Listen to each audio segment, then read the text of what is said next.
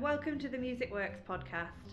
I'm Katie Beardsworth, Director and Founder of Polyphony Arts, and this week I'm handing over Music Works to two women who are working to address how we can improve our working structures, both as an industry and within the area of community orchestras and amateur music making, to promote greater diversity and inclusivity. Conductor and academic Kayenna Ponchion-Bailey is emblematic of the 21st century's newest vanguard of orchestral leadership. Working to advance social justice and environmental sustainability within music, both on and off the podium, her bold orchestral initiatives fuse the local with the global, amplify leading environmental research, and engage with the pressing issues of our time. Margaret Pinder is no stranger to the Music Works studio as our podcast manager and occasional guest speaker. Here, she is also wearing her hat as the chair of the Hull Philharmonic Society, one of the country's leading community orchestras, where she and the managing committee are working to bring classical music to a wider audience and challenging traditional attitudes to music making in the process. Together they'll be looking at how ensembles negotiate and collaborate in the immediate process of performance, how hierarchies we take for granted within the performing unit can influence the hierarchies we adopt beyond, and how these can and should be challenged. And stay tuned as they share their thoughts on how we can move to a more flexible, more inclusive musical space and the important role of community music in the UK. But first, here's a message from our sponsor. Music Works is generously supported by Allianz Musical Insurance, the UK's #1 musical instrument insurer. Allianz offer a team of music experts who understand musicians' needs and lifestyles, especially helpful during the strange times we're in. You can get cover for all types of instruments and musical equipment with protection against accidental damage, loss, theft and more. And, unlike home insurance, there's no excess to pay on instrument or accessory claims. At the moment, Allianz have a special online offer with 2 months free cover. Not only that, every Allianz music policy now includes free legal assistance and support so you can protect yourself, both as a musician and in your personal life. Find out more at allianzmusic.co.uk. Allianz, serving the music community since 1960, proud to be the insurer of choice for over 70,000 musicians. And now let's go over to the Music Works studio where Kayenna Ponchion-Bailey and Margaret Pinder are waiting to talk to us. Hello, Kayenna. Today I'm standing in for Katie Beardsworth for the podcast, so it's my very great pleasure to welcome Kayenna Ponchion-Bailey to the Music Works studio. I think this is going to be a really interesting conversation. We've spoken before, and so here we are. Welcome. Thank you so much, Margaret, and thank you very much for having me on the show. I appreciate it. Well, I think we're very interested in some of the work you've been doing and some of the research you've been doing about hierarchies in music, women in music, and the work of community orchestras. I mean, there's just a lot of material there that's really interesting, and I think very important for how we sort of progress our vision of music, how people place themselves within music, how they structure sort of authority within music.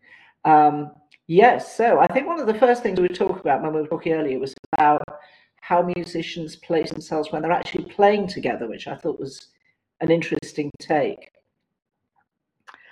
Yeah, well, it is.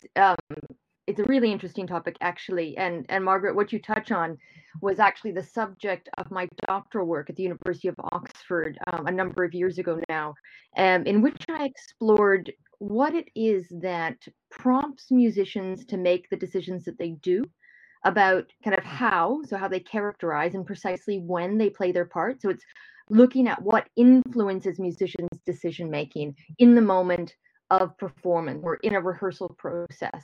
And the reason why that's so fascinating is it really starts to get into questions of artistic authorship and how kind of authority and influence works on the ground in those spaces. Yeah, I think that's fascinating because we tend to think about that in terms of how we manage our lives outside the actual direct musical space. But your work is you're actually looking about how the two are connected, interlinked. So I'd love you to unpack that a bit.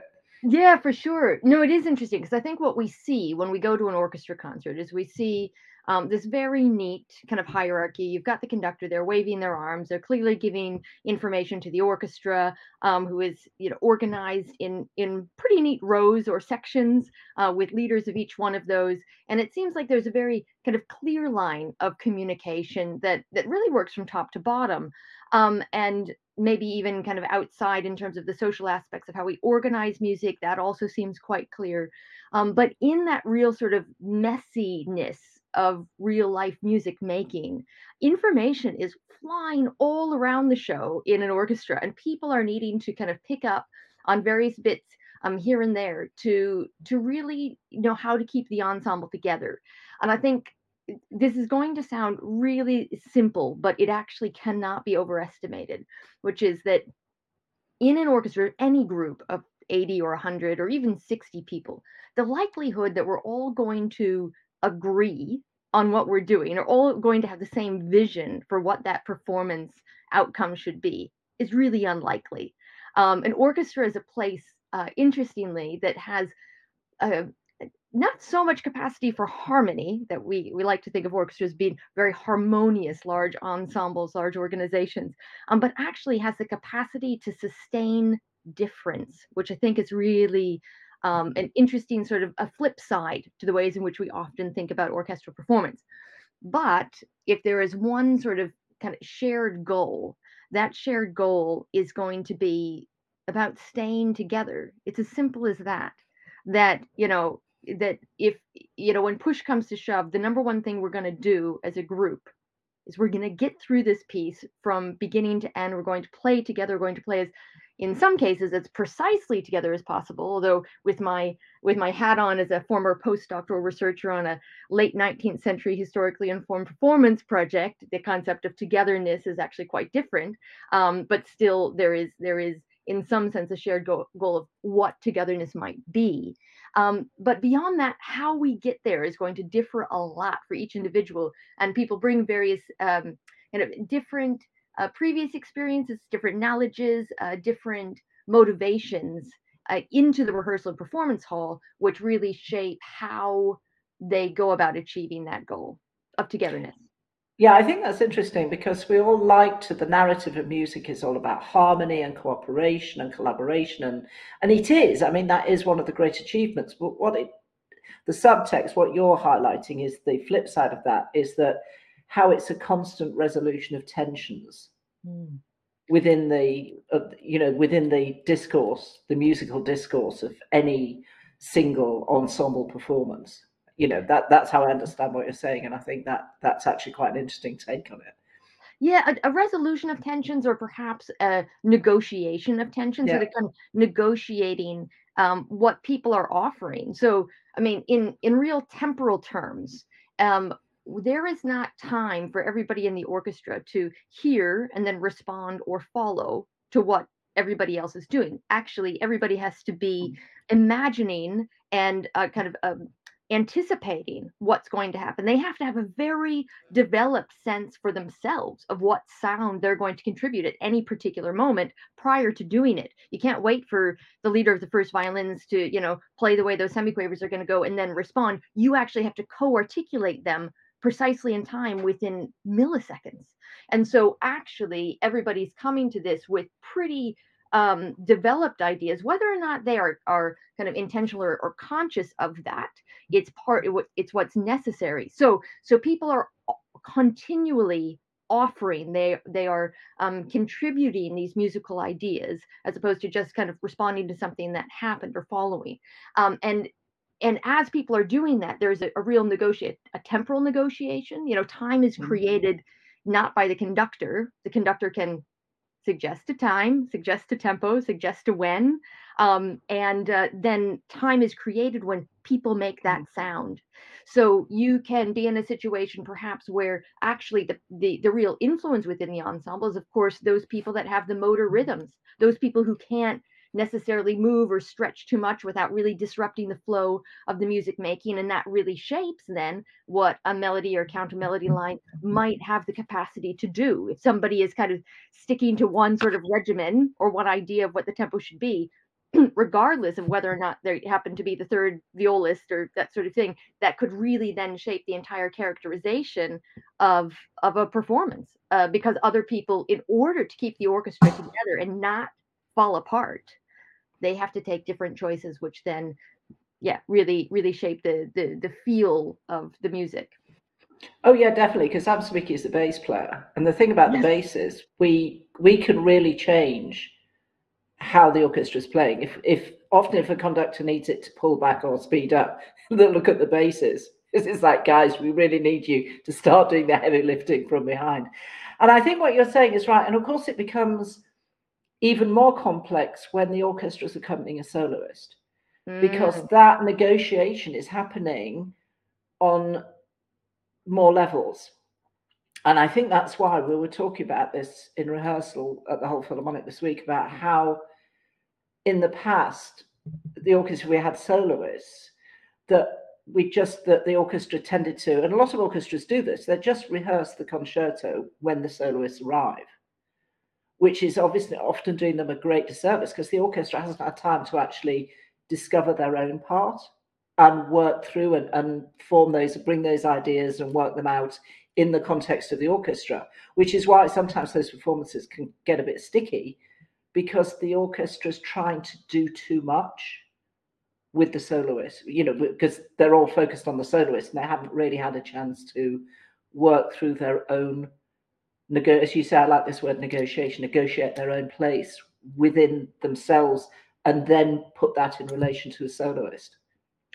Yes, and of course what gets complicated there too is the ways in which people listen to that soloist and interact with that soloist, both in terms of are you prioritizing the when and the what of the soloist over the information that's coming from the conductor?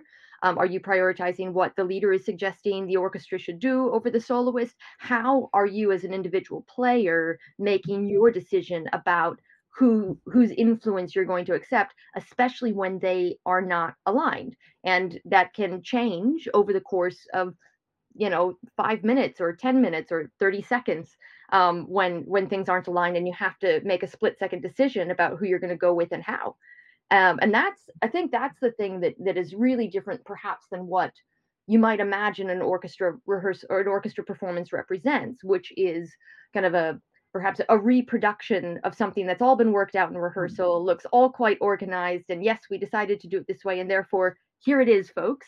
And the reality is, a lot of times orchestras may not even play through all the notes before the performance. There isn't a fully worked out plan necessarily, although there may be some shared ideas about how we'll probably get through a particular transition or what sort of bow stroke we're going to go for here, that sort of thing. But in large measure, particularly in orchestral cultures in which rehearsal time is at a minimum, and I would say in the UK, we are really good at having the most minimal amount of rehearsal possible.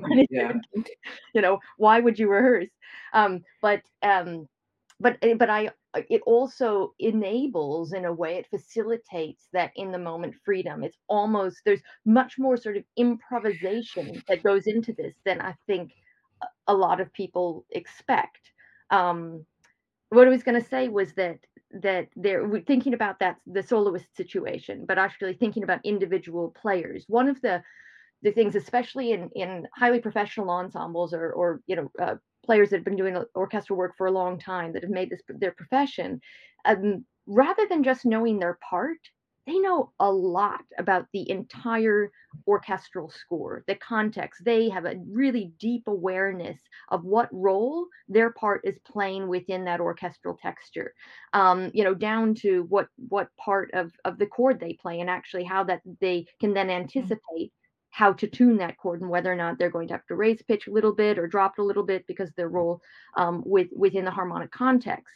And it's that sort of level of knowledge that makes it possible for our orchestras to do what they do today, because people aren't just coming having learned their notes, but actually they have a really deep knowledge of that entire work, and can listen to and respond to. They know who to listen to and why. And it wouldn't matter who's on the podium conducting them. They can actually hold that together.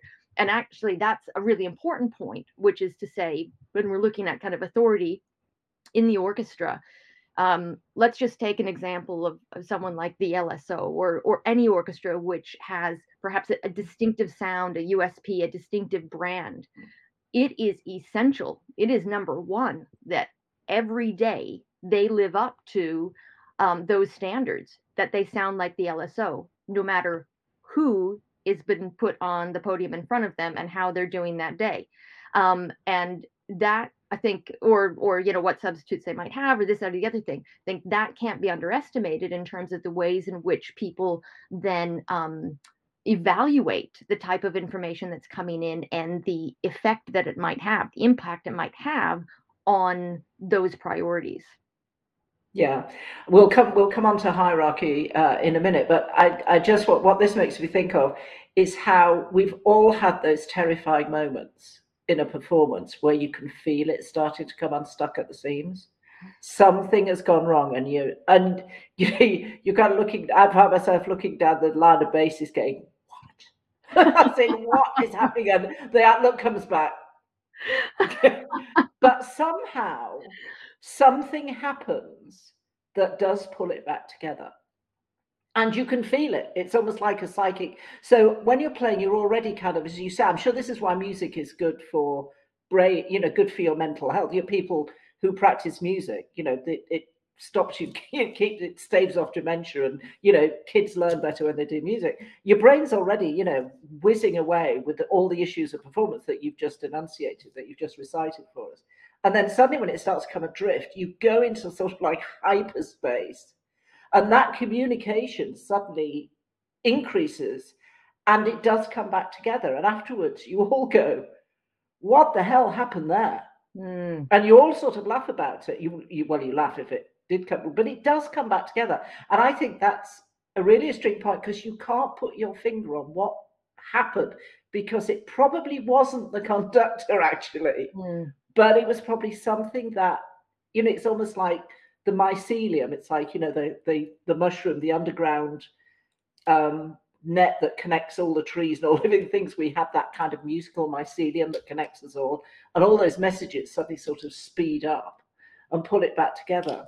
But you can never put your finger on exactly what it was that got it back together. I remember one of the people that I interviewed for my doctorate talking about one of the first things they had to really figure out when they got into the first professional orchestra they were in was trying to figure out actually who everybody else is listening to. What is it that we all collectively need to hold on to be able to do this together.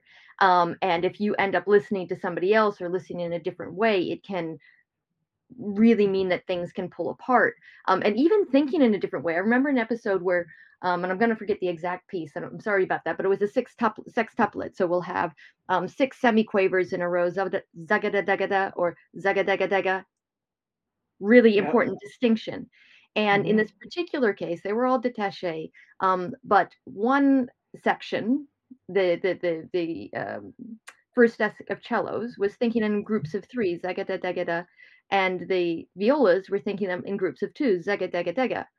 They were playing them basically in time, but it wasn't together, because they were actually grouping mentally in their heads. And so they had a chat about that, like, how are you thinking of these? And once they agreed how to think about them, then it was able to come together. But it's those types of things, surprisingly, that are what can actually throw an ensemble even for a loop. If you had a similar sort of thing within the double bass section that was actually providing that motor line that everybody needed to lock into, and it just wasn't settling. It could have been something as simple as people were thinking about the rhythm being grouped in different ways. And that's thinking about how things happen. What are the things that cause things to fall apart? And they can be huge things, like the conductor cues somebody at the wrong time, or somebody makes a wrong entrance, or it can be something as subtle as people thinking about rhythmic groupings. It's a bit like the infamous opening of Beethoven 5. Yeah, where when people quote it, they always go 1 2 3 1, and it's not. and 2 and 1. Yes. And if you say, you go, what's the difference? It's like, oh, it's massive. It's a huge Yes. difference. Can you not hear the difference? Yeah, it's that kind of conversation. So yeah, hierarchy. So let's move on. Wow. So how does this translate? Because obviously hierarchy is a big deal. It's obviously a big deal, music within, you know, as we've discussed, but also it's how musicians see themselves, how musical organizations see themselves, the role of tradition, and of course how you expand, because as we know, classical music is incredibly hidebound. It's very much rooted in tradition, for good or, but sometimes ill. So it's one of the areas. So when you're trying to expand, say, diversity, especially the role of women, I think that's when when you start investigating, it helps you look at an awful lot of things that still need looking at. Yes.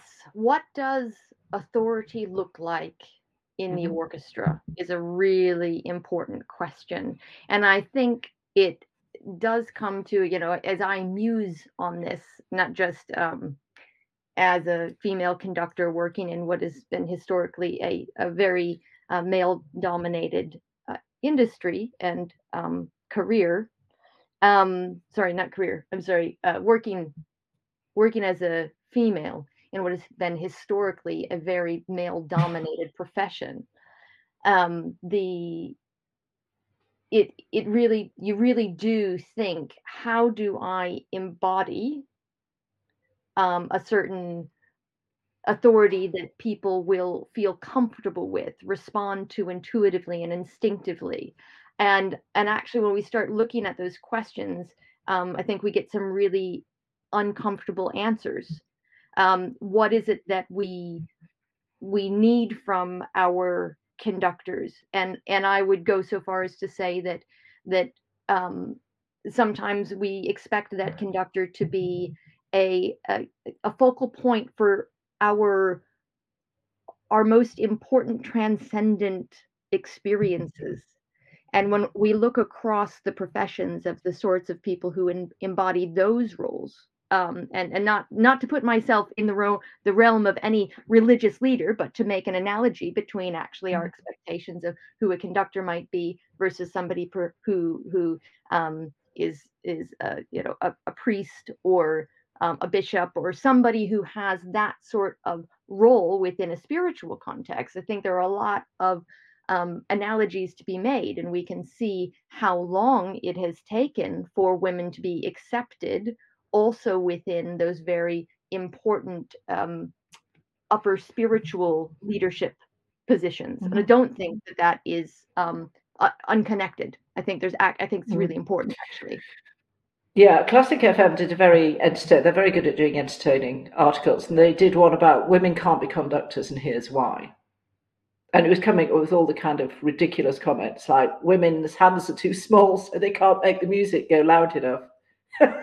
Oh, I'm so sorry, I missed that. Oh, I'll send you the link. I'll put the link. Yeah, I'll put the link in the podcast. It's really superb. And then it lists all the women conductors who are basically saying, well, you know, clearly we think this is nonsense. Yeah, the audience might get distracted by their hair. Yeah. Just all this kind of nonsense.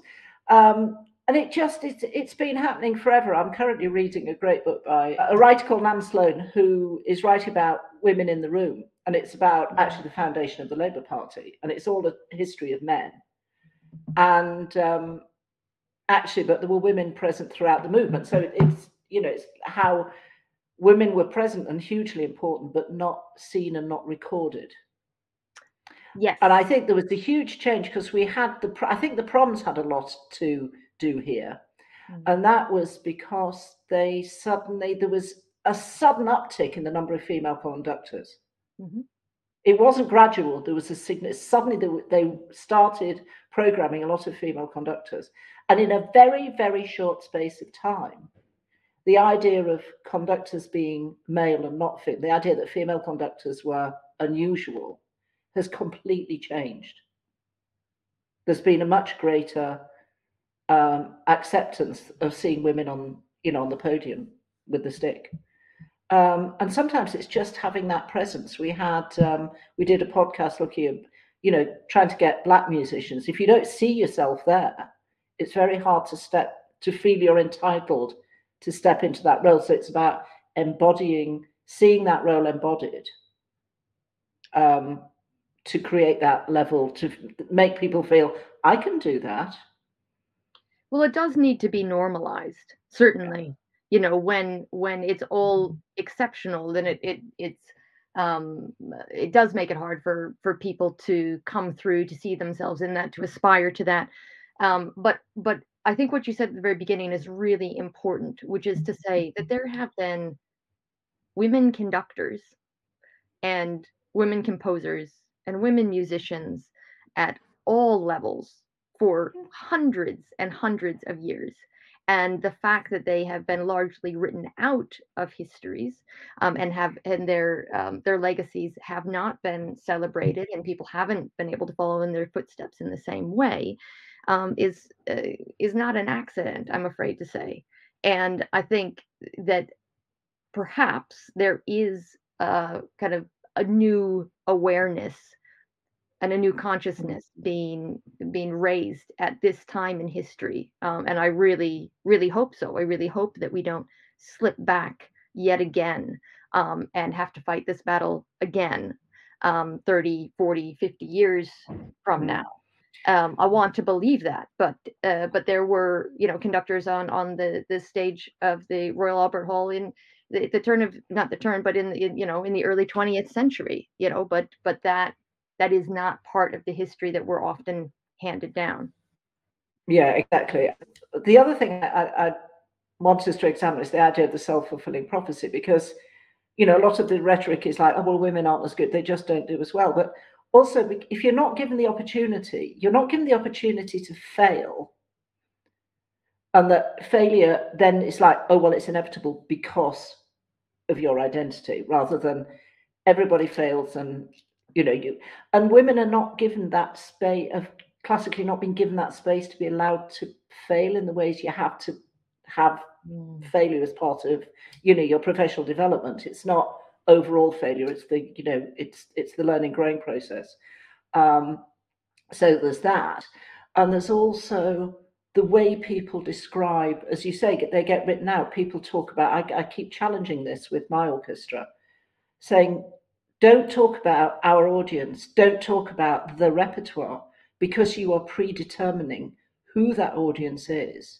And for orchestras that are struggling, classical music that's always complaining about struggling to get audience, if you predefine them, you're already, you're on a hiding to nothing. If you're talking about the repertoire, and we know what they think the repertoire is, you're already creating the discourse that says, this is already written. This is already written. You can't, don't go back and twiddle. We all know what who the greats are. We all know what the history is. But as you say, well, do we really? Do we want to? And what does that say about how we go forward? What you're saying now makes me think about how we open this a little bit about orchestras being very tradition bound, and it makes me think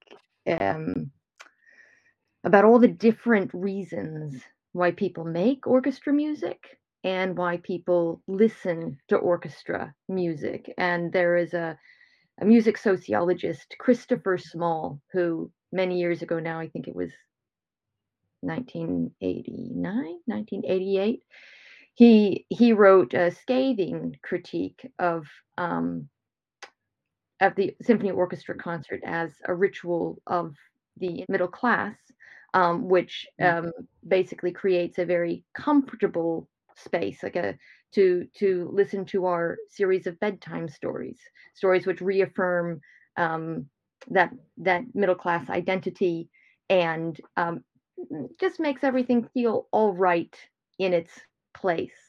And I think it's an interesting critique. I think it actually does flag up some things that really do need to be reviewed, but I don't think that orchestras are any specific thing. They are what we make of them. It's a group of people that in a way create a little. People often like to think of it as a society or a microcosm of society in and of itself.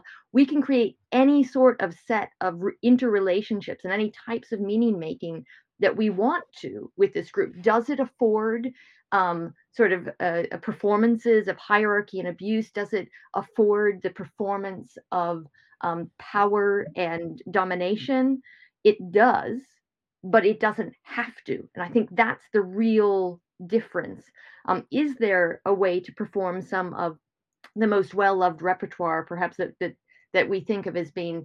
I was just actually listening to Walton's Coronation March on the BBC Radio 3 yesterday, and I was trying to imagine in my mind that it could represent anything other than sort of imperial power and country, and actually quite a look back into Edwardian glory, and where I'm at today in terms of the ways in which the sounds and the gestures in that music have kind of embedded themselves in my consciousness as meaning specific things. Be really hard to unpick that and reassign it meaning. Can we perform it in different spaces and in different ways? Can we critique it through our performance that it offers a different type of meaning making? And that's a real question. If we perform it for people who don't have those associations, what are we perpetuating? What are we creating? Can people appreciate knowing that music for themselves if they know nothing about it but simply love the way that it kind of makes them feel buoyant in perhaps a rather kind of innocent and fun-loving way that doesn't have all of those other connections? And I think that's the thing that we have to remember, is that none of the things that we play or the ways in which we play them are neutral. They are never politically neutral. They're always politically embedded. They're always politically charged. And, in the terms of kind of personal or global politics, I think as musicians and as people who curate, large public events, we have a duty to think through all of those issues. Yeah, no, I absolutely agree. I mean, I think a prime example this week was Cardiff deciding not to play the Tchaikovsky, and they've taken a lot of flack for that. But I have sympathy on both sides. I mean, I kind of get with what's going on in Ukraine that I don't think they're out to get Tchaikovsky, who I think we can confidently say is innocent of any conflict in Ukraine. However, I think they were doing the 1812, and that carries a whole different narrative of Russian military triumphs. I think the target wasn't really Tchaikovsky. It was that we haven't really got time to rethink how we present that piece in a way that is sensitive what's happening now, and I thought that was quite interesting, because there was a lot of reaction to, oh, you're cancelling Tchaikovsky, this is just ridiculous. But I could understand actually some of the more subtle thinking behind it. So there was that one. And the other one, which I brought to our committee again, I was talking to somebody who we were offering free tickets for NHS workers. Yeah. And there was one particular nurse, I said, oh, she'd had a bit of a rough time. And I said, why don't you come to the concert? Knowing that it was, we were doing what you might consider slightly more popular music, well, film music. And I thought, she might enjoy it. And she did come. But her response immediately was, oh, I couldn't come to your concert because I don't know anything about classical music. Mm-hmm. And this really made me very sad, actually, because I said, well, if I'd invited you to a folk concert, you would never say, I can't come because I don't know anything about folk music. And I think that goes back to exactly the point you were making about classical music being that sort of middle class. It makes us comfortable, and it also makes us feel that we belong to a group that has taste and discernment. And that's why people feel that unless you come and you somehow have that knowledge, it's like going to a banquet and not knowing which cutlery. You're faced with all this cutlery, and you're going to pick up the wrong knife and fork, and you will be, sneered at. And people do it in concerts. If people clap between movements, people make a point of turning around and, staring at them or tutting. And it's a way of saying, I'm part of the in crowd and you're not. Classical music is my way to assert my status. And we really need to take an axe to that. So that you actually bring up a really important point that does warrant more kind of discussion, which is who makes classical music and who attends classical music. And I think we often take professional orchestral music making and audiences as what orchestral performance is. Mm-hmm. Now, there are quite a few professional orchestras, but there are vastly more amateur and student orchestras, university and school orchestras across the globe than there are professional orchestras. Every day of the week, there is, I mean, Margaret, we could just kind of guess based on amateurorchestras.org.uk or whatever the website is, how many Monday night rehearsals there are, how many Tuesday night rehearsals are, Wednesday night rehearsals are, and you multiply those by the number of people making the music. And if you went in and you looked at the demographics, now I'm not a kind of an economist sociologist that can talk about where exact lines are in terms of who constitutes middle class, but I think our imagination of the orchestral concert going middle class is not actually the sort of people who are in large measure people who are playing in these groups. Yes, you'll Mm-hmm. have your professionals, you'll have your doctors, you might have some of your lawyers, but you'll also have your cooks and the people that work at the library and the people who are actually food service workers and work in construction. Believe it or not, there are people who play orchestral instruments, may be coming from all sorts of different backgrounds and are there because they love playing. They love the social element of it. It gives them pride. It's something that is important to them. It really feeds their soul in an important way. And then who they play to are their families and their friends. And this happens every day in this country. It happens all the time in the US. It happens all the time, across Europe. This other side of orchestral music making, which is vast. It's huge swaths of people. And so I think, it does give us pause for thought when we say, oh, this is what classical music is doing. And we say, actually, no, it is already doing all of these things. And there have been numerous sort of revolutions, orchestral revolutions. Something like the multi-story orchestra, for example, is taking music out of concert halls and putting it in different spaces and actually really thinking deeply about the sort of music they play, who plays it, who they're playing it for. And they're not the first ones. There's the real terrible orchestra, we could talk about, but I think our gaze is often drawn back to, the really large and established orchestras, which then make the definition of what this musical practice is about. And when we think of it in much broader terms, we see that people are taking it and doing all sorts with it all the time, all over the globe. Yeah, we've interviewed alternative classical Hannah Fiddy on the podcast before, and they just doing amazing work. And going back to, again, I keep coming back to my own orchestra, but one of the most fun things we did was a group of us got together and we did a series of informal sort of chamber music concerts. We did, some of the, sort of more established works, and some we tried to do some more modern stuff. And we did them in a room, this rather wonderful room in an old pub in Beverley that unfortunately they don't have that room anymore, but it's a pub, it only has gas lighting and it has great beer. And we had it like a sort of cabaret thing, and we encouraged people could come and go and get their drinks while we were playing. So it was that trying to undermine that piety around that sense that you put on your best clothes and you go and you sit in reverential silence. For a passive experience, which of course it isn't, but that's how people can perceive it. And that was so much fun.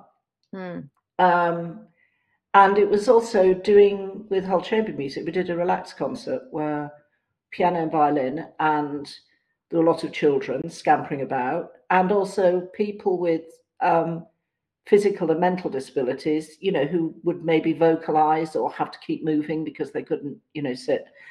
And once you'd kind of adjusted to that, that's what the dynamic was.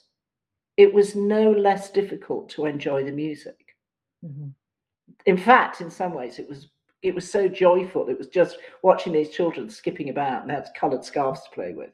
And the only rule was just don't touch the instruments. No little hands on the piano or the violin, but that's, apart from that.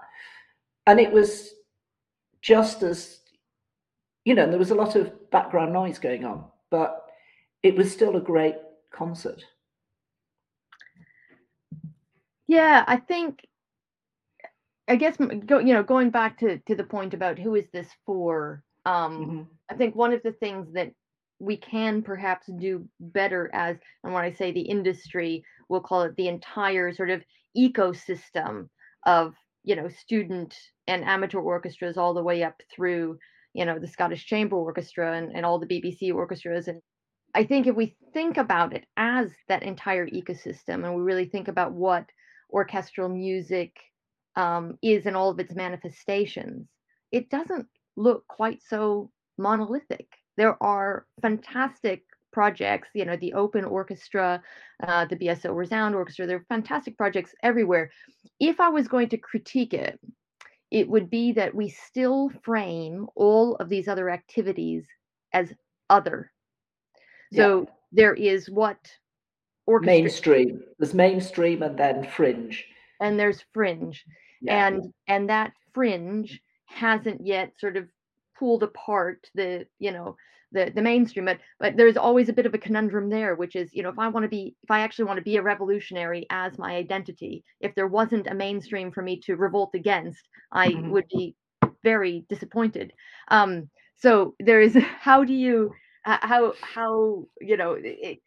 and not to say that that's a reason for not actually breaking down the mainstream. I'm not saying that in terms of the way that it's constructed currently, but it is, I think that is an enduring issue, which is there is the thing, orchestral practice in its idealized form is this one thing, and then all of these other engagements with it represent, as you say, fringe and other types of practice that are alternatives, but not the essential practice. Yeah, the sort of Platonic ideal. Mm-hmm. Okay, so I think as we're winding up, shall I say, is this a way that you would maybe sort of sum up where we're at with this conversation, which I have to say I've enjoyed tremendously, is that what we need to do is we must never assume we always know who we are, that we must constantly, as performing musicians, especially in ensembles, and that we need to constantly investigate who we are and constantly investigate where we want to be, where we're going. That is actually a helpful mindset to have when it comes to our music practice. And I guess I would add to that kind of really hyper awareness, not just of perhaps who we are, but what our actions say about what we value, and that is from what we program to where we spend our time and energy to break down the barriers to meaningful engagement in this musical practice. Where are our values, and how is that reflected in our priorities? And I just, every time I program something, I ask, okay, what does it mean to program this piece? What am I platforming? Who am I giving my time and the resources that I might be able to influence? To whose voice am I dedicating those? And what am I really communicating to my audiences and to my players and to the world when I do that? Am I reaffirming that, yes, Beethoven is the greatest composer of all time, and we all need to recognize that and celebrate that? Or am I, showing actually a different voice altogether, a different perspective on what the symphony can be, and actually given some great amount of attention and energy to uncovering that in a way that's meaningful for the group. So I think, but yes, what do our actions mean? How do they reflect our priorities? What are we communicating? And what is the opportunity cost? What haven't we done? with all of that time and money, quite frankly. And so how can you really defend a particular, action, concert, programming, choice, etc.? Yeah, no, I think you've nicely rounded off what I started as in, because if we have that level of self-interrogation constant, then that feeds into the consequences of how we then act and how we, how that is then manifest in how we become effective in that wider musical practice. That's terrific. I think that's a really good note to end on, a really positive one. Kenneth, thank you. This has been for me, it's been a terrific conversation. I hope you've enjoyed it as much as I have. It's been wonderful to talk to you, Margaret. Thank you so much for having me on your show. No, it's been lovely to talk to you. Thank you for taking the time.